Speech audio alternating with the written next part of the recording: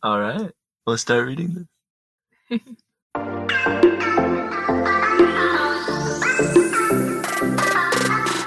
Dear Simeon, If you're listening to this, it means Mom and Dad got married, fell even more deeply in love, and had you.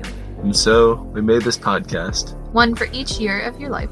To let you in on what life was like before you. And hopefully give you some valuable insights along the way.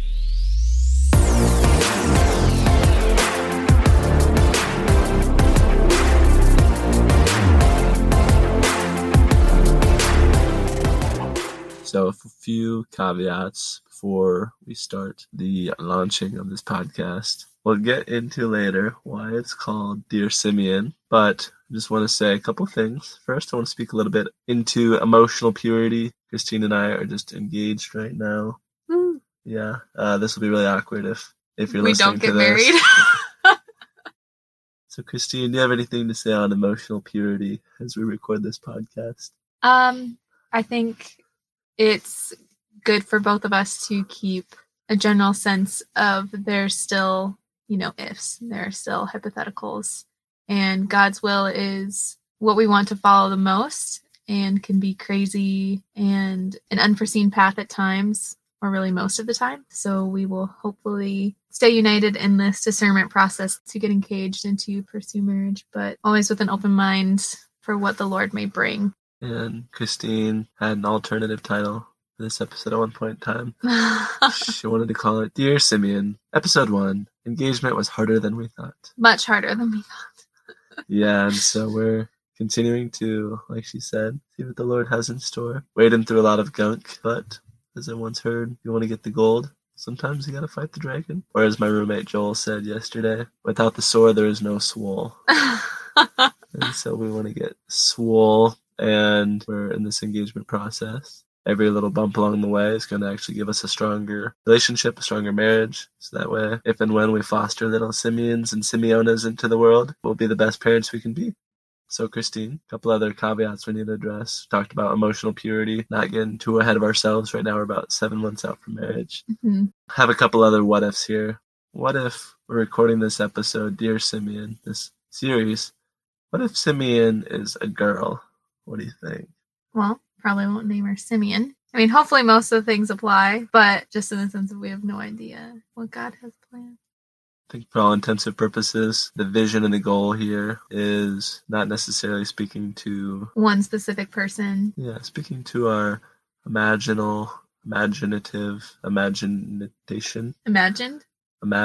hypothetical kid, knowing that if you're actually listening to this in 16 or 18 years, you'll be a person that we never would have foreseen. We can't really imagine to create a God-given, rational, unique, and individual soul in the same way the Lord could have. So we know that this is all kind of a fun little experiment. Yeah, I think it's an expression of how much Cody and I both desire children in the future and desire to show that child or those children the beauty that God has shown us, and to pass on any little pearls of wisdom that we may know and share our own mistakes and our own faults to help anyone who listens to this to grow closer to the Lord.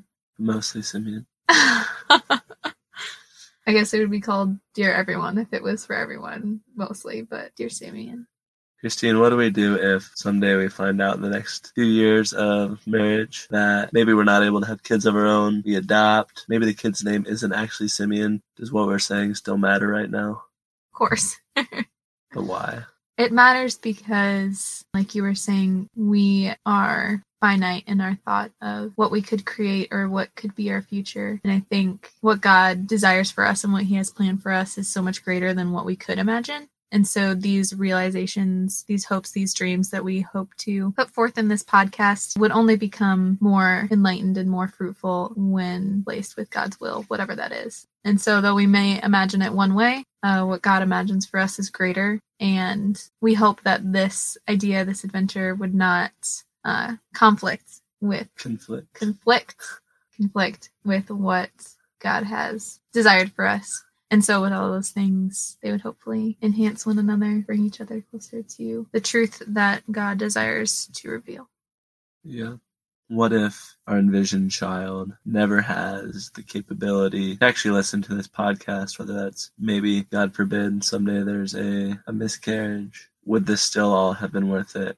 I think it's important to understand that any work sown to be more fruitful for the Lord's kingdom will not go unnourished, will not bear no fruit. And so in any case, though it may not be, again, like exactly how we envision it, I think there's no doubt in my mind that with good intentions, with God's will, with our intentions to love our children in this way, that it will be fruitful in some way.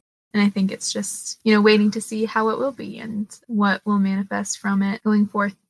Yeah. And so here we are in closet recording this first of probably about 100 podcasts. Maybe you'll live to be 110. We'll see what happens. Cody, do you want to go ahead and share why Simeon? Why is that the name that has been chosen for this podcast? Why it's important to you? Well, Simeon. It's a little bit of selfishness. I think I spent the first 18 years of my life thinking that my birthday was on Groundhog's Day, which it is, don't get me wrong. I love Punxsutawney Phil. I was thinking about Phil or Punks for our first child's name. Huh. But I haven't told you that one yet.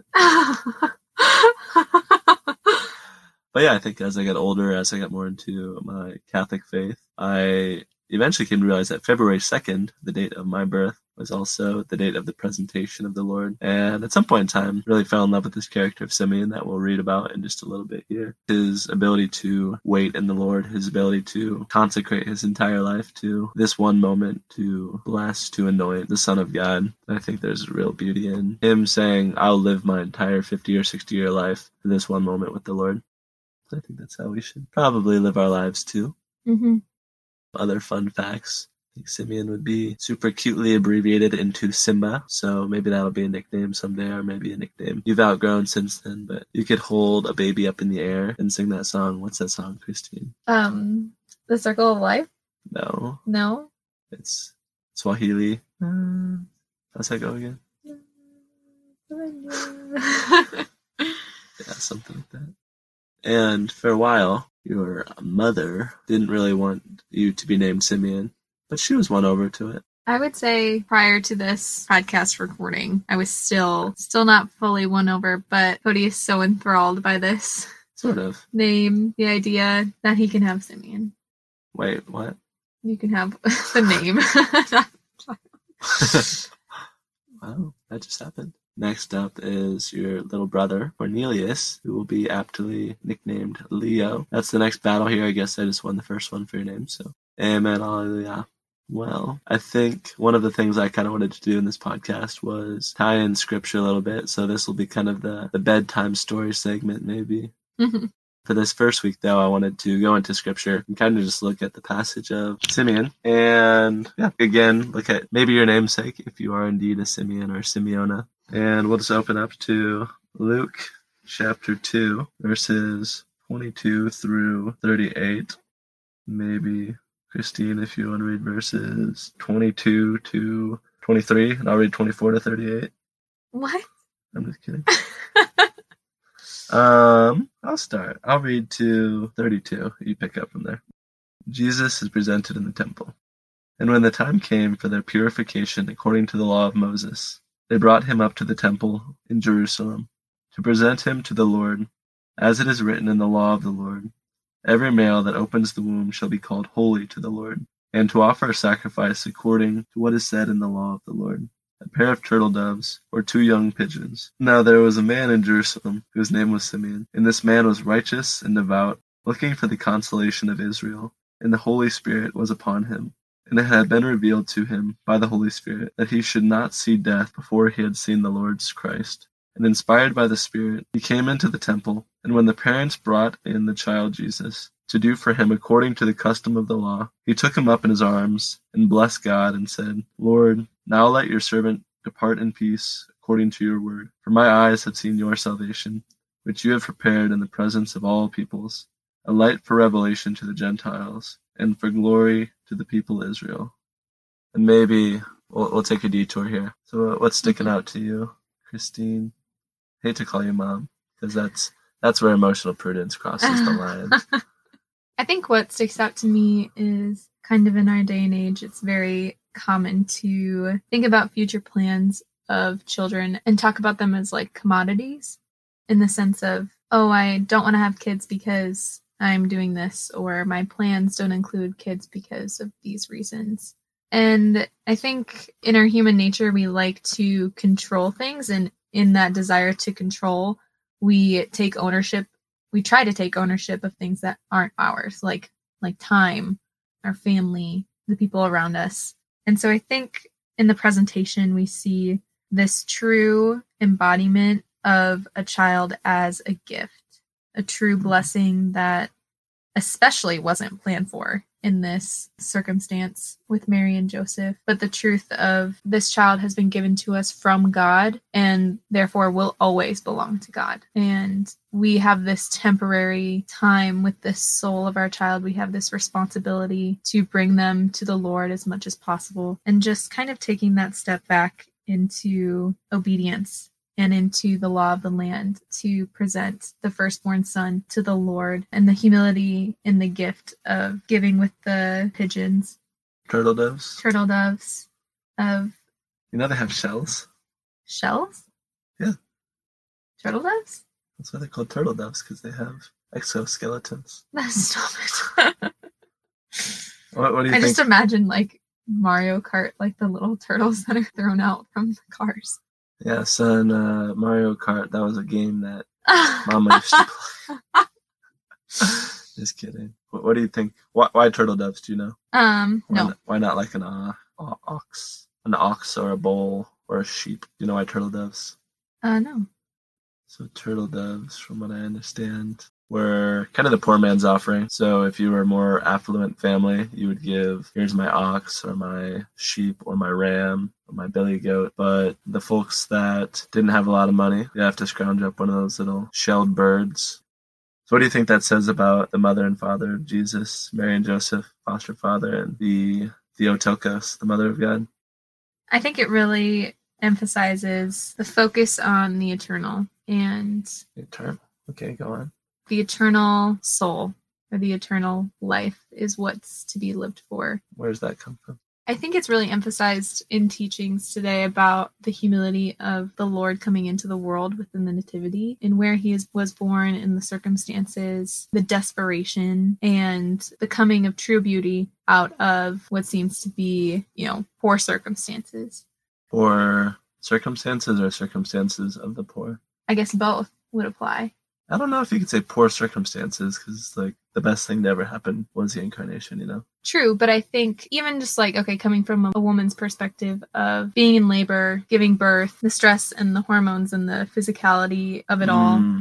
Yeah, I would assume that most people would think that not having a place to give birth to your child, traveling, not even having a room, going into the barn would be like poor circumstances. Yeah, maybe that's an interesting question for next week that I've been sort of thinking about. I just listened to another podcast on Mary. Did she feel the labor pangs? Did she feel the labor pains? Again, that's for another time, but yeah, you're right. They brought Jesus in destitution. I think that says something about marriage in general. A few years back, there was a guy who came and spoke when I was a missionary out in West Virginia. He basically said, yeah, me and my wife were living in my mom's basement, which is kind of sad. But also, this guy probably lived more joyfully than a lot of people, him, his wife, and his few kids, which says it's not about what you have. That's kind of a fear I have sometimes. Are we called to gospel poverty? Are we called to spiritual poverty always? But yeah, just to know that if something crazy were to happen, if we were to go to be missionaries in Papua New Guinea, New Guinea, that if we had nothing, if we were living on dirt floors, that we could still give this child so much love. I always go back to the quote from Henry David Thoreau. He says, "The mass of men lead lives of quiet desperation." And I guess that would be my hope for you, little Simba, that you'll never be one of those men to live a life of quiet desperation, that you'll live out loud, that you'll live joyfully, that you'll live in the love and the mercy of God, and that hopefully starting in kind of the domestic church of the family, that Christine and I could show you and Cornelius and your sisters who have yet to be named exactly what that looks like. Maybe we don't have a lot, but what we do have is love, Yeah. And I think that's what's shown in the scripture of the presentation, a pair of doves or 2 pigeons to be offered to the Lord. And it's truly, I feel like, pointing to the true sacrifice and offering of Jesus's life, what's really given to the Lord and what fruit that brings within his life, which is truly dedicated to God in every moment. A couple other thoughts. Simeon was a righteous and devout man looking for consolation of Israel. So again, here's a man that is living his life for the Lord. He's living his life looking for the resolution of the great story of which we're all a part. Holy Spirit was upon him. So we ask that just the Lord would shroud us in the Holy Spirit, that he would shroud our children and all those we encounter in evangelization and sharing the good news. We just pray that for you, Simeon, for everyone, that before we pass, that we'll come to know the Lord with a capital K. Do you want to go ahead and read verses 33 through 38? And his father and his mother marveled at what was said about him. And Simeon blessed them and said to Mary his mother, Behold, this child is set for the fall and rising of many in Israel, and for a sign that is spoken against, and a sword will pierce through your own soul also, that thoughts out of many hearts may be revealed. So maybe just look over that real quick. I would love to hear your thoughts on that passage. I think... Sorry, Anna. Prophetess, we're cutting you out. I think that this is one of the most direct verses that, for me, illuminates Mary in her fiat, like continued fiat, throughout her entire life and motherhood of Jesus. Yes, there is this sense of the unknown of what this beautiful child of God is destined for, came into life in such a miraculous way and has already been such a huge blessing, which every single child is. But Mary is told at this moment that a sword will pierce through her own soul. And I think maybe that's one of the realizations that she goes through, of knowing that her son is destined for greatness for the Lord, that will come with hardship, with suffering, with grief, and what strength she must have, like in this moment of joy of her new child, of that miracle of her first child, only child. And only. No heresy on this podcast. And just the knowledge that she carries that within her heart throughout Jesus's life, whether it's moment by moment or truly, when the events of Christ's crucifixion and death are starting to unfold, I wonder, if she remembered back to this moment and, starts to really feel the sword piercing her soul. And in a sense, going back to the words of Simeon and just maybe with even consolation, knowing like this was the Lord's plan all along, which is such a crazy moment of attuning to those moments of when we see God's plan kind of unfurl before us and how we can look back and see how it was for good and for his plan ultimately. Yeah, just think about a lot of parents that maybe as they're pregnant will already be praying for their future children. I remember one time I was with a family that was praying, I think for their children maybe still in the womb, that the Lord would just protect them from mortal sin. The Lord would watch over them and guide them. And I know Mary didn't necessarily have to worry about Christ falling into sin. She had to worry about what are the evils, the woes that are going to befall him, whether that's, the Christ child just slipped and scraped up his knee and now he needs some motherly love, motherly TLC or antiseptic, what do they call that stuff? Antibacterial lotion. No, just like a spritzer or something. Mederma for kids. Maybe I'm wrong. But that, or just knowing what was going to befall Christ at the crucifixion. But I think about kids now. That's such a scary thing to be a parent. You never know what's going to happen with your child. Are they going to follow the Lord? Are we going to do a good enough job? Is anyone going to do a good enough job? Is the world going to get to them before you can? And so you just pray for protection from sin, for safe passage along the road of grace, I guess. That they'll always dwell in the path of the Lord, his mercy and his love. Yeah, any other thoughts?